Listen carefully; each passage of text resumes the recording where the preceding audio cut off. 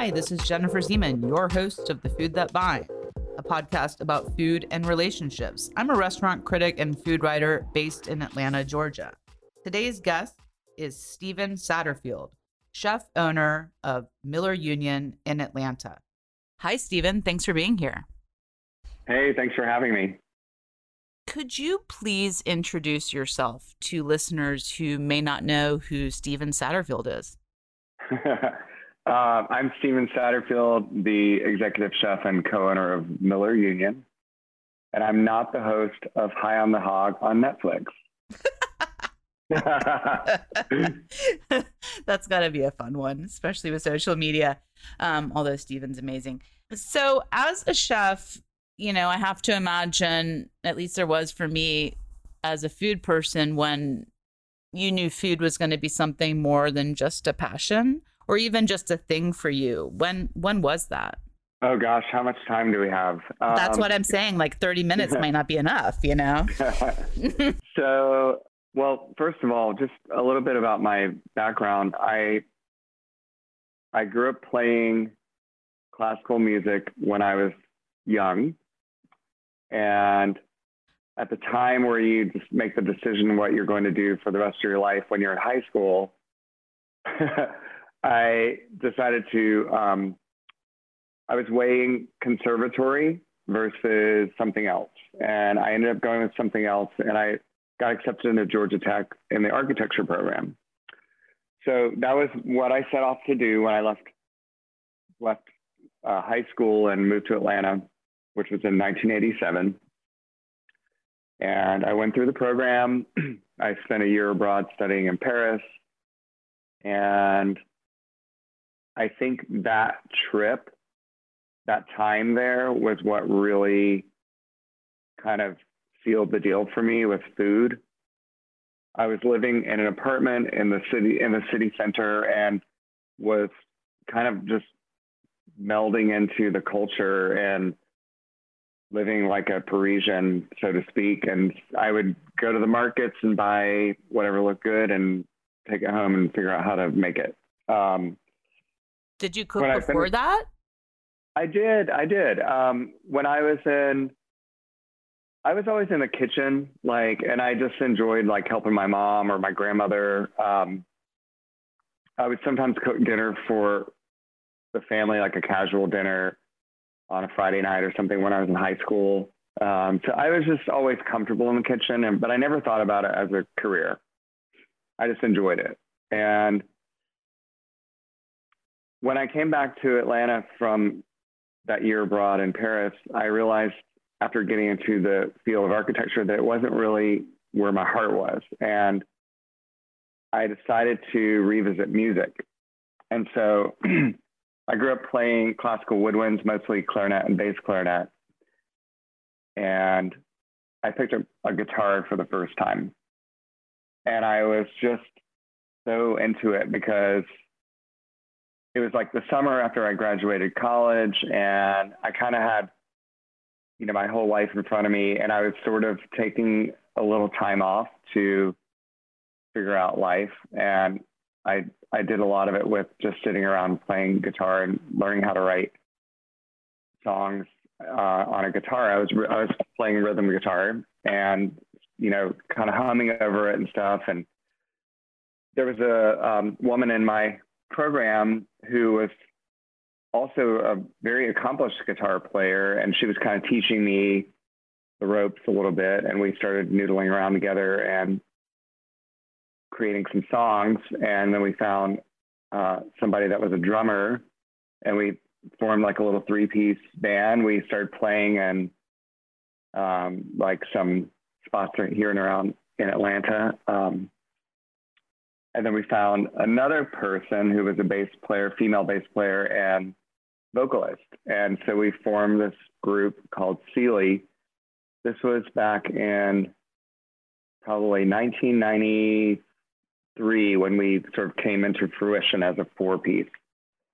And I had, always played classical music. I was in the marching band. And so I was also in choral group, and I was always musical, and just doing something like more modern and contemporary was really exciting instead of playing like the oldies or the, you know, the really oldies.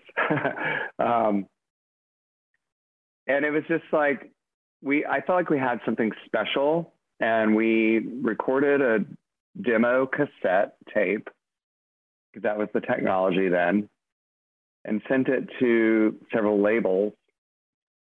And one of the labels that we really admired called us out of the blue. And it was this small indie label in London called Too Pure. They had launched the careers of Stereolab and PJ Harvey. So we were really just over the moon that they reached out, and they wanted to come to the States and see us play live. And so we arranged this situation to play in New York City, and nobody knew who the hell we were, but we had some friends up there. And basically we just pulled a show together and got some friends to open for us. And we tried to make it look like we were bigger than we really were. But they came to New York, they came to our show. The next day we met them for lunch, and they had a record contract that they put down in front of us, and recording contract. And we were like super excited. So we just, you know, we got somebody to look it over, but it was like, this is a pretty good deal. I mean, they don't have that much money, but they are internationally known. So we were sort of plucked from obscurity, and with it, you know, once we released our full-length album, we were in like a bunch of indie magazines, and we were on college radio. So it was really exciting. We never really made it big, but we were charting in the top 20 in college radio whenever we had an album come out. And we cut 2 albums. Yeah, I mean, no, it was great. And we also toured, and we cut 2 albums with Too Pure. And then we ended up going with a different label for our 3rd album. And after that 3rd album and that tour, we ended up breaking up. So it was about a 5 to 6 year time frame where I was playing music as a professional recording artist with these amazing, talented people that we're all still friends and chat from time to time today. But it was during that time that I started working in restaurants. And so one of the places I worked first in Atlanta in food was the restaurant Eats on Ponce. That's where I got my start. Yeah. So I started working there, and I was working at Oxford Books prior to that. Oh my gosh. If anybody remembers that place. I used to sell my books there. Yeah. So Peachtree Battle Shopping Center. I worked at the Oxford Books store. And I started working at Eats in 1993, and I was there off and on for 4 years. Whenever we'd go on tour, you know, and Bob Hatcher is the owner, and he was honestly like one of the best bosses I've ever had. Such a great guy. So dedicated to making that place work. It was like the little engine that could. And they're still around today. I mean, they're at this point a 20-year-old restaurant. I don't go there much anymore. It's kind of hard to get in and out of, but love the guy, love the place, and that's where I got my start. And after some time at Eats, I started thinking a little bit more about food as like I wanted to make maybe some higher end food and learn from some chefs. And I started paying attention to what was happening here in Atlanta, and I was really into Anne Quatrano's food, and she had just opened Floataway Cafe. I believe it was in 1999 that they opened, 1998 or 1999. And I'd eaten there a couple of times and just thought it was so cool. The location was edgy. The food was amazing. It was suddenly very hard to get into. And I was really interested in the food because I felt like there was a focus on like seasonality, and she was getting really good, interesting produce and I wanted to know more about that. And I essentially just went to her and told her I wanted to learn and I wanted to work for her, and I didn't have very much experience. Like, I was underqualified for the job that they had an opening for, but I just wanted to get my foot in the door. And so it was at that time that I got hired with a lot of training. And they were short staffed, and it was a very busy restaurant. It was kind of stressful. I got put on the wood burning grill. I really didn't know what I was doing, but I just was determined to learn. And it was an intense position because you had to build a fire every day and keep it going all through service. You had to prep a lot of your own meat and set up, do all the prep for your station, set it up. And I was pretty bad at time management at that time. And I was probably like stressing all of them out. But on the line, it was Ann Quattrano, Len Sawicki, and myself. Wow. Like so the talent.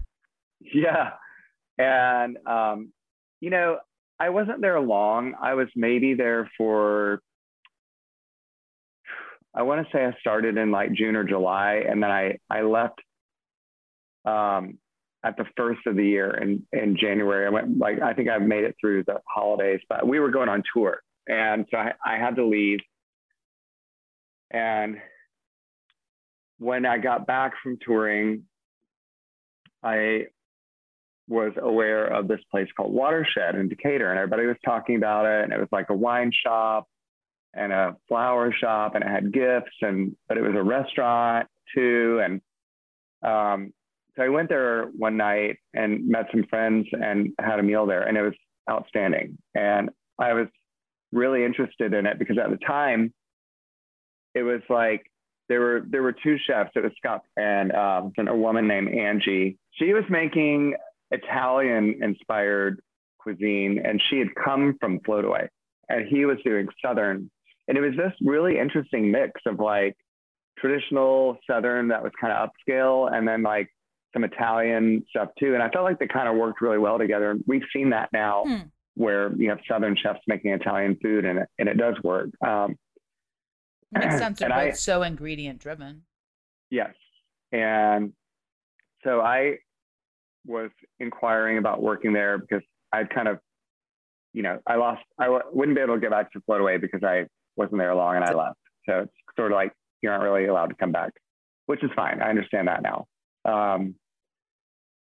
And I met Scott and talked to him and the owners, and they hired me. And it was right when they went from being more of like a gift shop to a full-blown restaurant. So the day I started was the day that they had added more equipment to the kitchen, and they had taken out some of the displays and put more tables in. And I'm sure they realized, hey, we're going to make a lot more money if people sit down and eat a meal and drink wine.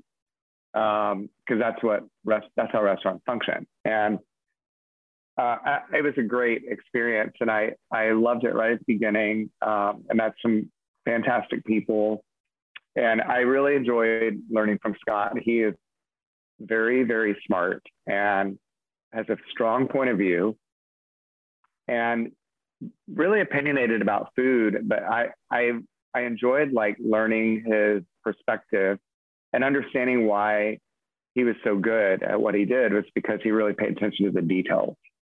And I think one of the hardest things to do is to make really simple food because there's nothing you can hide behind. It's like if there's a flaw, it's very obvious, right? So all the ingredients were, the best they could get. And he was also buying from local farmers. And that's where I got a chance to meet all the farmers, was working with Scott. And I took over the ordering after a couple of years. I actually started as a grill cook, moved to saute, and then within a 2-year time period, I was a sous chef.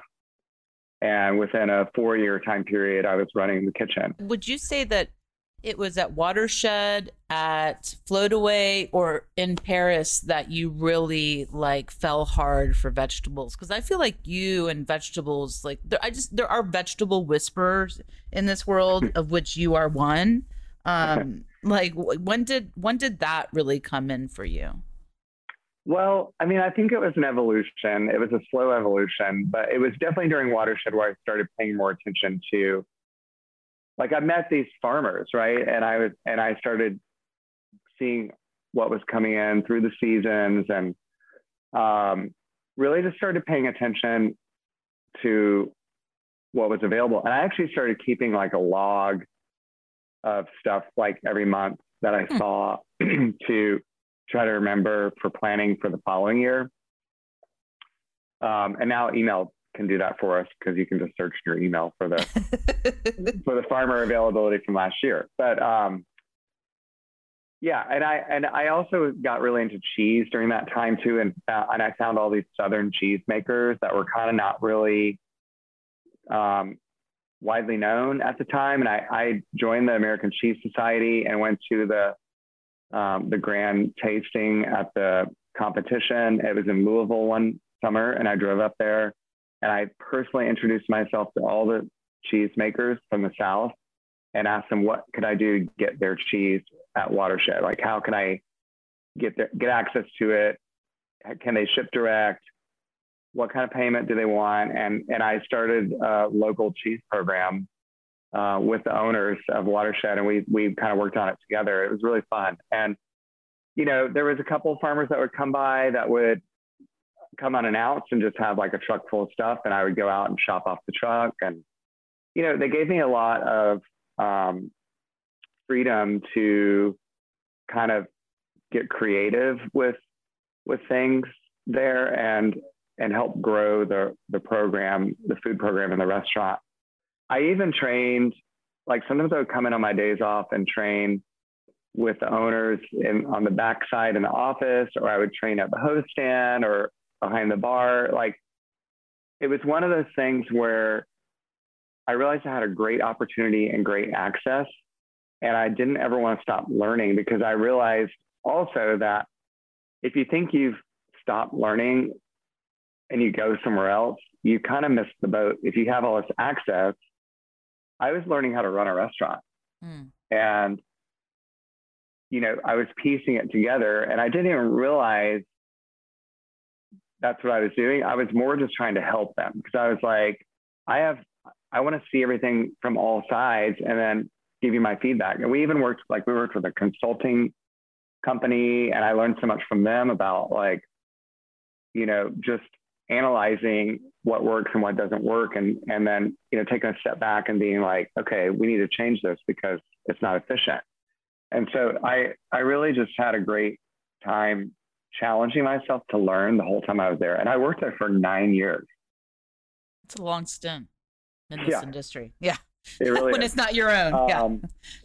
And well, that's the thing. And so I started thinking, like, I've put a lot of time and energy into this place, and I love it, but I need to do something for myself. And maybe it's time for me to go out on my own. I've learned a lot about running a restaurant. I've been here for a long time, and I think I could possibly pull it off, but I need a partner. And Neil at the time had started dating. Well, he married a good friend of mine, his wife, Carolyn. No, I didn't realize you guys were good friends. Yeah, we knew each other before I knew Neil. And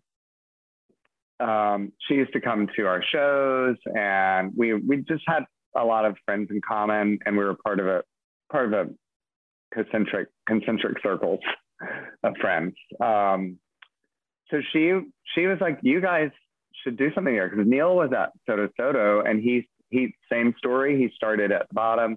He was a busboy, then became a back waiter, and then a waiter, and then he became a manager, and then became the general manager of Soto. So he was there for 10 years. And we were both kind of on the same trajectory of, let me learn everything I can. I'm going to work my ass off and make something of myself in this system. And so she kind of match made us and said, why don't y'all join forces? And we started working on a business plan, and we started talking to a broker and looking at spaces, and we looked at a lot of stuff. And it was kind of intimidating, really, because just the amount of money that it takes to open a restaurant. It's a major risk financially. And we needed to find people that were willing to take a risk with us. But ultimately, we, scrounged up the money between some investors and some loans, and we found this location, and it was like, okay, well, nobody really comes over here. Like, it's the dead end of 10th Street on the west side. Like, I've never even seen the street before, And I was a little worried, but it was like the rent was such a great deal at the time. And we were in the economic downturn of 2008 and 2009 when we started working on this. So it was a really scary time financially, because there was a lot of people lost money in the stock market, and there was, the housing market took a tumble, and everything was just looking bad, right? But we had already started the process. We had already signed the lease. Our friends were like, "This is crazy. Don't do it right now. Put it off." We're like, "Well, it's already in motion. Like, we can't stop it." But in hindsight, it was sort of the perfect time to open, because there was not much else opening. So we had a pretty ripe opportunity, and we had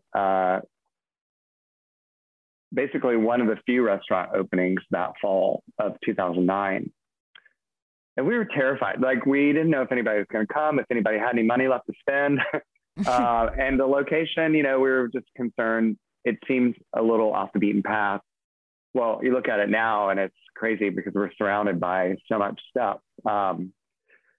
At the time too, we were the only tenants in our building. So it was a building that had been an old warehouse that had been redone and remodeled, and for retail and restaurant.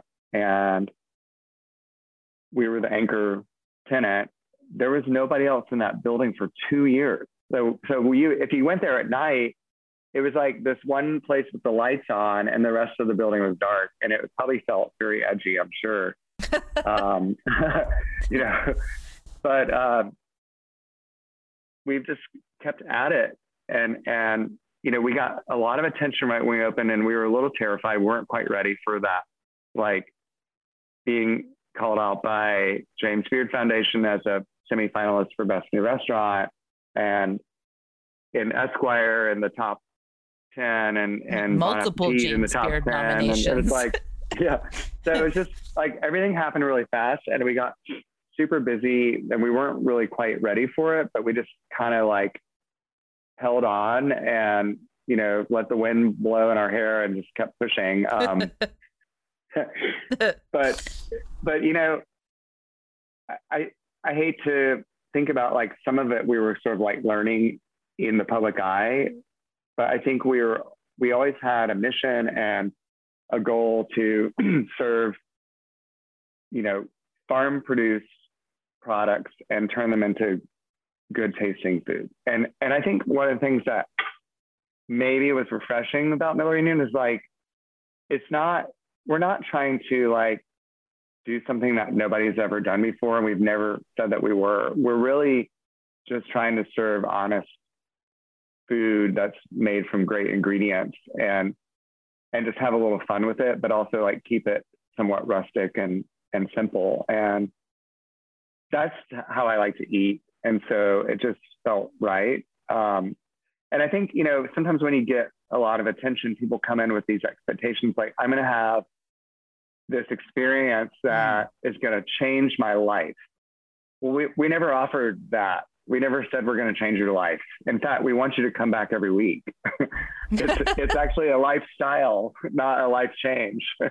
So you consider yourself like more like utilitarian, more useful, like a neighborhood spot. I mean, it had been a long time since I had come to your restaurant because of, I moved further away and COVID and kids. Yeah. And I came like a few weeks ago for a dear friend's birthday, and it was bustling. You guys had expanded the patio on into the front part.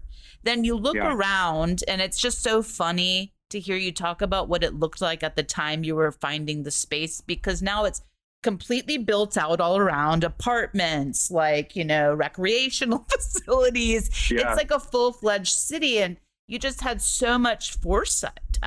It's really, I think, like you're very humble to say that you don't do things differently than many other people, like in terms of the preparation and your philosophy. But I do believe that a couple of things that you have going for you are consistency. Like, you've never strayed from that vision. Yes, like true. it feels like the core of Miller Union, just to me as a diner, feels very much the same that it did, but just like better and more mature. But it's the service, and I do believe the service sets you apart, and I do believe that's a big part of the relationship between you and Neil. And even Princeton, Saunders, who started as a server and has been there for over 10 years now, I want to say. Yeah. Yeah. He just screams elegance, when he welcomes you. Can you talk about what service means to you as a restaurateur? And then also I have a follow-up question. How has that changed since COVID has happened? Because, hospitality is a contact sport, right? Yeah. Well, I do think one thing we do well is hospitality, and, yes. Okay. I think of Miller Union some ways as an everyday restaurant, but other people look at it as a special occasion restaurant. It's really both, and it just depends on your level of comfort when it comes to dining. But the service is something that we really spend a lot of time on. Wine service, hospitality, menu descriptions. Like, the servers have a lot of responsibility to understand how to convey all this stuff to the diner and make them feel comfortable and welcome. Wine can be very intimidating to a lot of diners, and I feel like we make it a little easier by having a very knowledgeable staff that can kind of guide you in a gentle way to the right selection. Princeton, of course, very good at that, and convincing you that this is the one that you need to have. You know what I mean? And nobody's ever disappointed. Like, if we are able to communicate with a few adjectives about taste and body when it comes to wine, then it's like we can figure it out. It's like a key, and you just unlock that door. But I also think we really pay attention to like coursing and taking the time to like reset the table with silverware, and you never have an empty water glass and all that kind of stuff. But it's all very like ingrained in the points of service. And if you're having a good time and just chatting with your friends or your colleagues or whoever you're with, you don't even really notice that stuff's going on. But then you realize there's nothing that you ever needed or wanted because it all came out. Yes. To the table. Yes. And you don't push it. You don't push food, but then as well, like, I never feel under pressure. I feel very relaxed when I eat at Miller Union. Well, that's very wonderful to hear. That's wonderful to hear, because I think that's the goal, is that we want the diners to be relaxed and comfortable, try all the things, get the good wine or the cocktails, make sure you get dessert, and we provide a full service experience, but it is in a way that's not pretentious or stuffy, in my opinion.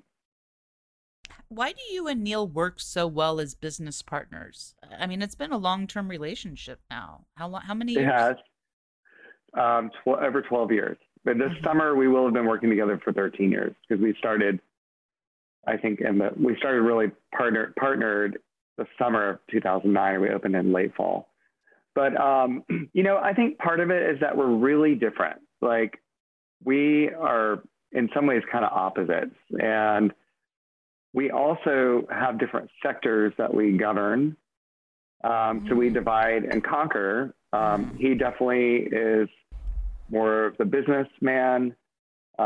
He definitely is more focused on the front, and he runs the wine program. He has a very good palate. He's very opinionated. I'm more creative. I'm more social and outward focused. I'm the brand ambassador for the restaurant. So I'm a little more big picture. Definitely when it comes to the food, I have a strong point of view. But I also have a chef de cuisine, Michael Burkhart, who has been working with me for 5 years now. And he is doing such an excellent job, sort of like taking over a lot of the menu. So I can do a lot of these other things. And that's a wonderful thing to see that grow, see him blossom and cook in the style of Miller Union. He came from a different background. And so, watching him grow and grow into that style, which I think it has its own, it's not necessarily me so much. It's like, it has its own life. Like Miller Union is like a machine, and it really, it's designed it's so to be cool to see something that you created as a creative person, not only working, but able to function without you touching it so much, because I'm sure it's exhausting too. It is exhausting, and I do touch it a lot, but maybe just a fragment less, yes. for mental health. I feel like it's designed. We have designed it to be passed down, because the restaurant community is a transient one, and so we have to have it. The best way to make it sustainable is to have it reproducible. If someone leaves, then the next person that steps in has all the tools and the knowledge to do the job the same way. And that's an important, I think, that sort of ritual of, running through your day the same way, having systems in place, like, dividing up all the tasks and making sure that they're governed by different stations or whatever, that's a big part of running a restaurant and can't be overlooked. And so, like, as we've evolved over the years, we've created more and more systems that make these sort of like fail-safe situations where if someone has steps away or leaves, that someone else can fill in that place, whatever the job task may be, as long as they've had the training. And so, it's definitely like taken a long time to get there, but I think we're really, when we're staffed properly, we've got a great scenario like that, because everybody's tasks are clearly defined and everybody understands what the expectation is. And that is, make it great, make it nice, don't make it twice. And you're listening to The Food That Binds with Jennifer Zeman. This is my interview with Stephen Satterfield. I wanted to talk about your pastry department, obviously, because it's just such a bright spot. And Miller Union is my favorite place to eat dessert. I'm not a dessert person, but when I am a dessert person, I'm a fruit dessert person. And your pastry chefs have a history of just really understanding dessert. But even if you think about Pamela Moxley, who was, a pastry chef for you for a long time, she was nominated for Beards. And now Claudia Martinez, who is your pastry chef today, is nominated this year for a James Beard. So obviously some sort of generational talent and structure is working.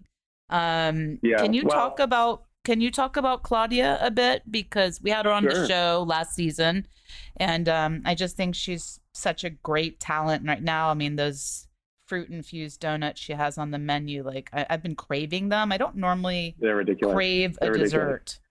But yeah.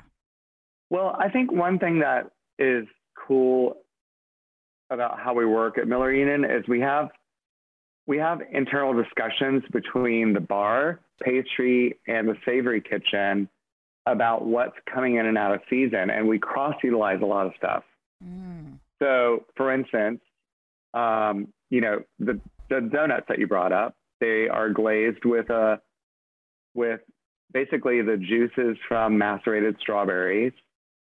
My mouth is watering. Oh my God. Yes. And then there's those macerated strawberries are on the dessert, but the strawberry tops get saved, and the bar infuses vermouth with strawberry tops for a cocktail. Meanwhile, we're doing strawberries with a beet salad, and then we have a strawberry glaze on our quail. And so it's like, this is strawberry season. Hey, guys, strawberries are coming in. Everybody's got to use them. Of course, that's no horrible assignment because everybody loves strawberries and everybody loves working with them. But the goal is to cross-utilize as much produce as we can where it makes sense. So in the fruit department, that's where you have, it's on the, at the bar, it's on pastry, and it's in some of the savory stuff because I love fruit as a component in a dish with savory food. So, I think that's a really fun way to work because it's more collaborative. But Claudia is a wonderful find. I absolutely adore her as a person. She is humble and she's thoughtful and really introspective when it comes to her work. She is also just such a team player and really understands like how a restaurant works, and that if one zone is going down, then the whole place isn't going to work. So if she sees that the silverware or the glass racks are getting backed up, she'll jump over there and start polishing with the server assistants, because she knows that if that stuff gets cleared out of the way, then she's going to get her special plates and bowls back faster from the dish area. And so like she really, if she sees that somebody's busy on their station and she can just run over and help for 5 minutes, she'll do that. And it's, she's the executive pastry chef. She doesn't have to do that, but she just does it because she feels like she wants to help and wants to be part of the team. And that's a wonderful thing to see. She spoke about how you wanted to help your team during COVID. And I mean, anyone that I run into that has brought you up in COVID talked about just how you treated your staff, like making sure they had food, and then all of the cooking that you did.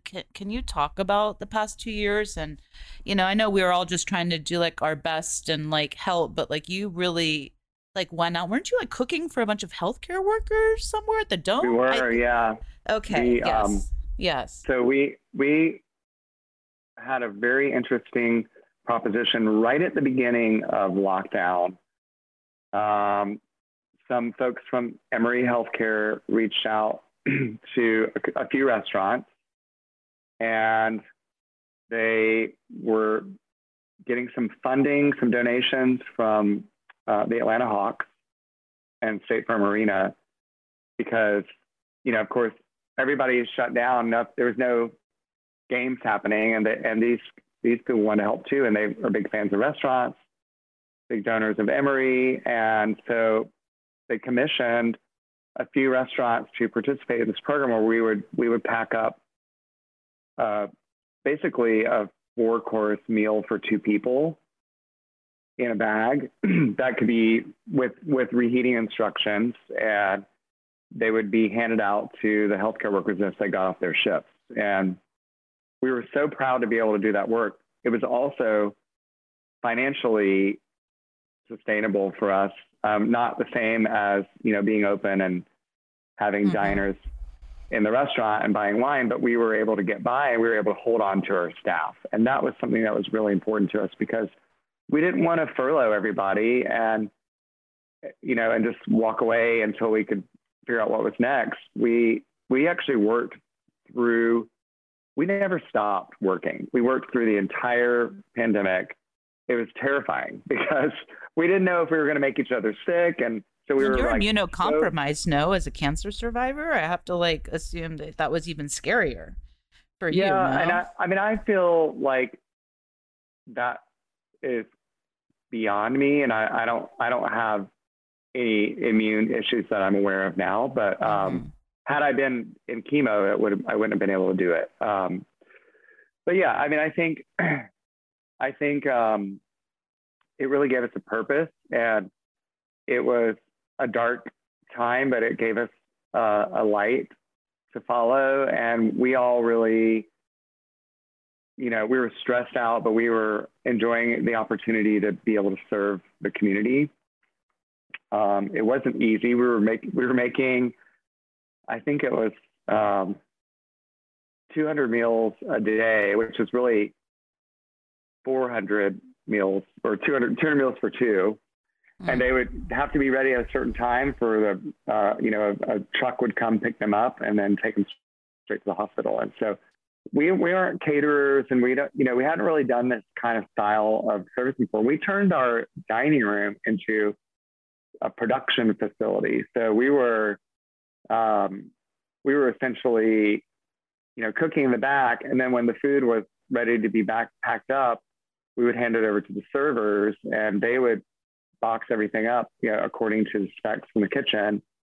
Then everything had to be bagged, and we would put a thank you note in there, and the rest, whatever instructions for cooking, whatever the dietary triggers might be. So it was a lot of coordination, and it was tough. But we did it for about 2 months. And you gave all of your staff, boxes of vegetables, wine at cost. Yes, well, I heard. Yes, we did. We were selling wine at cost to the staff because everybody needed some wine. Especially in a pandemic, yes. And one of the things we did, we actually worked with Georgia Organics with this program where they provided boxes of fresh produce from farms. So that was a separate grant that they were working on, and they were helping feed restaurant workers, and we were a recipient of that benevolence.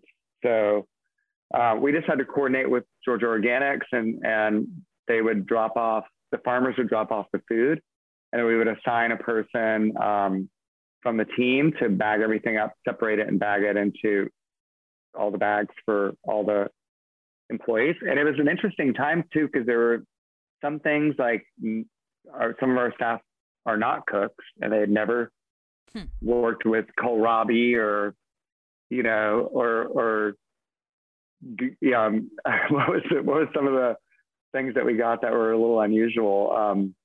Keltus, or we had some gooseberries, and so they would come to me like, what am I supposed to do with this? And I would give them little recipes or different tips on how they could eat it. But we were getting bread. We were getting bread and eggs, and it was springtime, so we were getting like green garlic and strawberries, and it was kind of like an amazing thing. You would get sometimes enough food for a whole week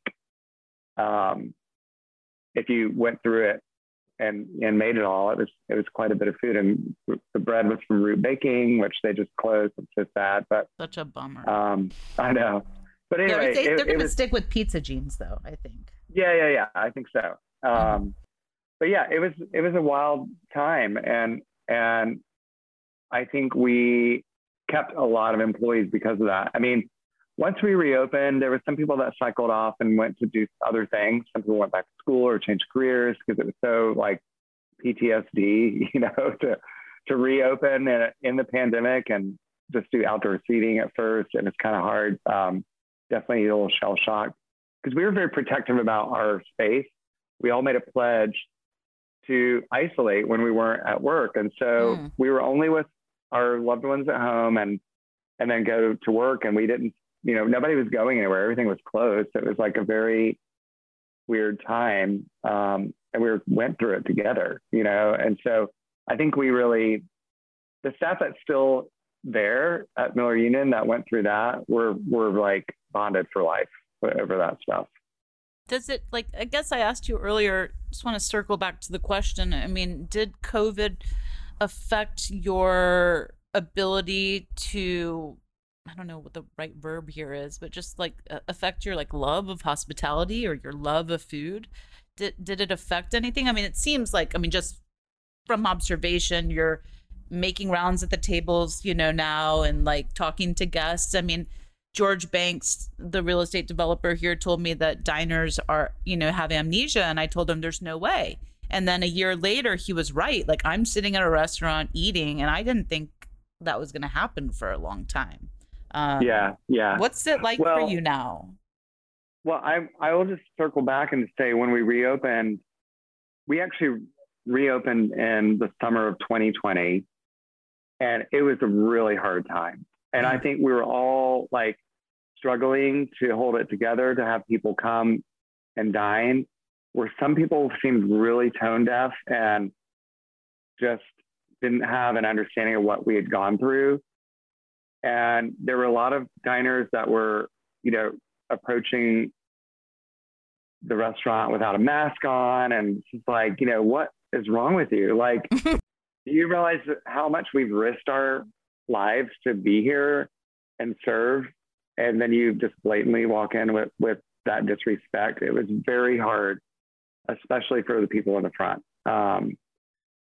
We have a better understanding now of the risks, and they can be mitigated. And there's also, it seems to be that, we've had a nice little like grace period. It seems like things are turning in a better direction. And then hopefully the COVID cases that are going to pass through in the future are going to be more minor. But at the time, that wasn't what we knew, and it wasn't the case at all. And people were dying. It was just a horrible thing to think about. And so it was very hard to reopen and to hold ourselves together and be hospitable when we were faced with some diners that didn't really seem to have as much compassion. But now I feel like the tables have turned, and there's a lot more warmth and acceptance around the whole thing. I almost feel like the people that were brazen enough to go out to eat during that time were the ones that aren't really normally our customers. That's very interesting. We saw a lot of people come through in the like Bridge latter and half Tunnel? the latter half of Bridge and latter half of 2020 that had never been to the restaurant before. That's wild. So it's interesting. Well, I mean, the OTP restaurants had their best year in like decades at that time, so I'm not surprised. Yeah. But not that everyone that lives OTP is like that, but I did find that interesting because it did feel like the further away you got from the city center of Atlanta, the more lax the masking got, at least from my perspective as a mother on soccer fields and the only one with the crazy N95. But just in terms of like that, like where are you guys today as a restaurant? I mean, like you said, like, I mean, you've had some challenges. Like I referenced, you had cancer, which was treated successfully, and then COVID, I mean, like you mentioned PTSD, like, I mean, like now, like, I mean, I feel like everyone's kind of like, oh my God, all this shit just happened. The dust is settling. What's on the horizon? Like, how do you feel today? I feel really good today. And I think there was a time where I wasn't sure if we were going to make it through COVID because our sales were so low, and we couldn't, like, there were times where we did have to furlough some people, and we did have to make some hard decisions, business decisions. And we, had to get down to more bare minimal staff, and then we had to build it back up again. And so that was really hard. The human resources side of it, I think, is the hardest for me because I get really attached to the people that work at Miller Eden because they're helping us realize our dream every day. But I feel like we're in a good place now, and I also just see like the happiness of the diners right now is very contagious. And it gives us life because now we're inspired again. There was a time where we were struggling to come up with dishes. We were struggling to change the menu just because we were uninspired. We were tired. We were dragged down. And now I thought, well, our energy is back. And that's a great feeling. I also just 2 days ago turned in a new manuscript for a new cookbook. Oh, that's very exciting. This is your second, no? Yeah. And I'm a great weight has been lifted off my shoulders. I've been in the thick of it. I wrote the whole thing through the pandemic and was shooting it piecemeal with Andrew Thomas Lee at his studio. Oh, wow. Couldn't ask for over a the better past photographer. over the past 2 years, we've been working on this, and so it's been hard because it's been hard for me to pull away from the restaurant at such a critical time. But I also wanted to realize this project, and I'm publishing again with Harper Wave, which is a fantastic imprint. And Congratulations. Karen Rinaldi was, thank you, was Anthony Bourdain's publisher, and she is also mine. She's amazing and a real tough cookie and knows what she's doing. So I feel like I'm in great hands. And what is the concept of the book? Can you say anything about it? Like, what's the focus of this cookbook? So it's another vegetable book, and the title I can't say just yet because it's not finalized. However, essentially, it's about going outside of my comfort zone and stepping outside of the South a little more and exploring other flavor profiles applied to vegetables. So there's a lot of influence from the global pantry, which is a way that we've been cooking some at Miller Union over the past couple of years too, is that taking influence from this kind of globalization of food and finding flavors that match our style and that match the vegetables. And so it's been a really fun project, especially working with Andy. And he can bring out kind of some incredible levity to food sometimes, where just with light and shadow and that interplay. So that there's a little bit more of drama to it in a way that I would say Root to Leaf is more moody and subdued and restrained. And I think this next book is a little more edgy and punchy and fun. And I like that because I think it shows like kind of both sides of my personality. So yeah, I just turned in the manuscript. It's going to go into editing and review, and it doesn't come out till next spring. So we've got a year before we'll see it. That's so great. And you mentioned comfort. What do you cook yourself when you want to feel comfort? That's a good question. I mean, honestly, like one of my favorite things is to eat breakfast at home, because that's usually when I have the opportunity to cook. My day gets started late morning and kind of goes through the night.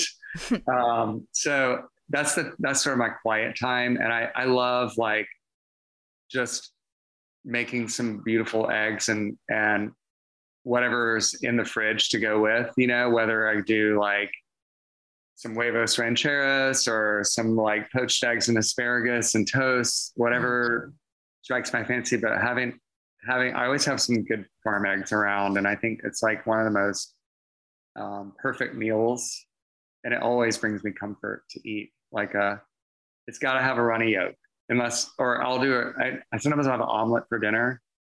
I love a dinner omelet, one of my favorite things. Very French.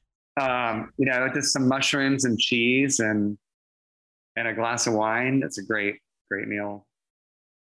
Can't argue with that. And your farm egg is still my favorite thing on your menu. I've tried so many things, and it's still my favorite thing. Although it's still on the menu. your oysters Rockefeller that I had last time were pretty ridiculous. They might be the best oysters Rockefeller I've ever had.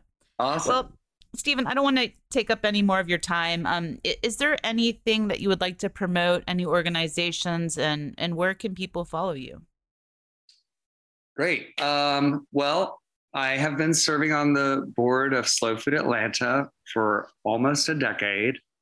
So if you don't follow Slow Food Atlanta, please follow us on Instagram. And if you want to learn more, go to our website, slowfoodatlanta.org. And you can join and be a member and get all kinds of cool things to do, like learning experiences about food. So there's that. But yeah, if you want to follow me, I'm at Miller Union Chef on Instagram. And the restaurant is at Miller Union ATL. Well, thank you again. Thank you. It was a pleasure to speak to you, and I can't wait to come back. I enjoyed it. Thanks so much. All right. Thanks, Stephen. Bye-bye. Bye. That's this week's episode. Thank you for listening, and thank you to Stephen for taking the time to speak with me. We'll be back next week on Sunday with Nicole Taylor, a producer based in Athens and Brooklyn. Again, this has been Jennifer Zeman with The Food That Binds. Thanks for listening, and see you next week.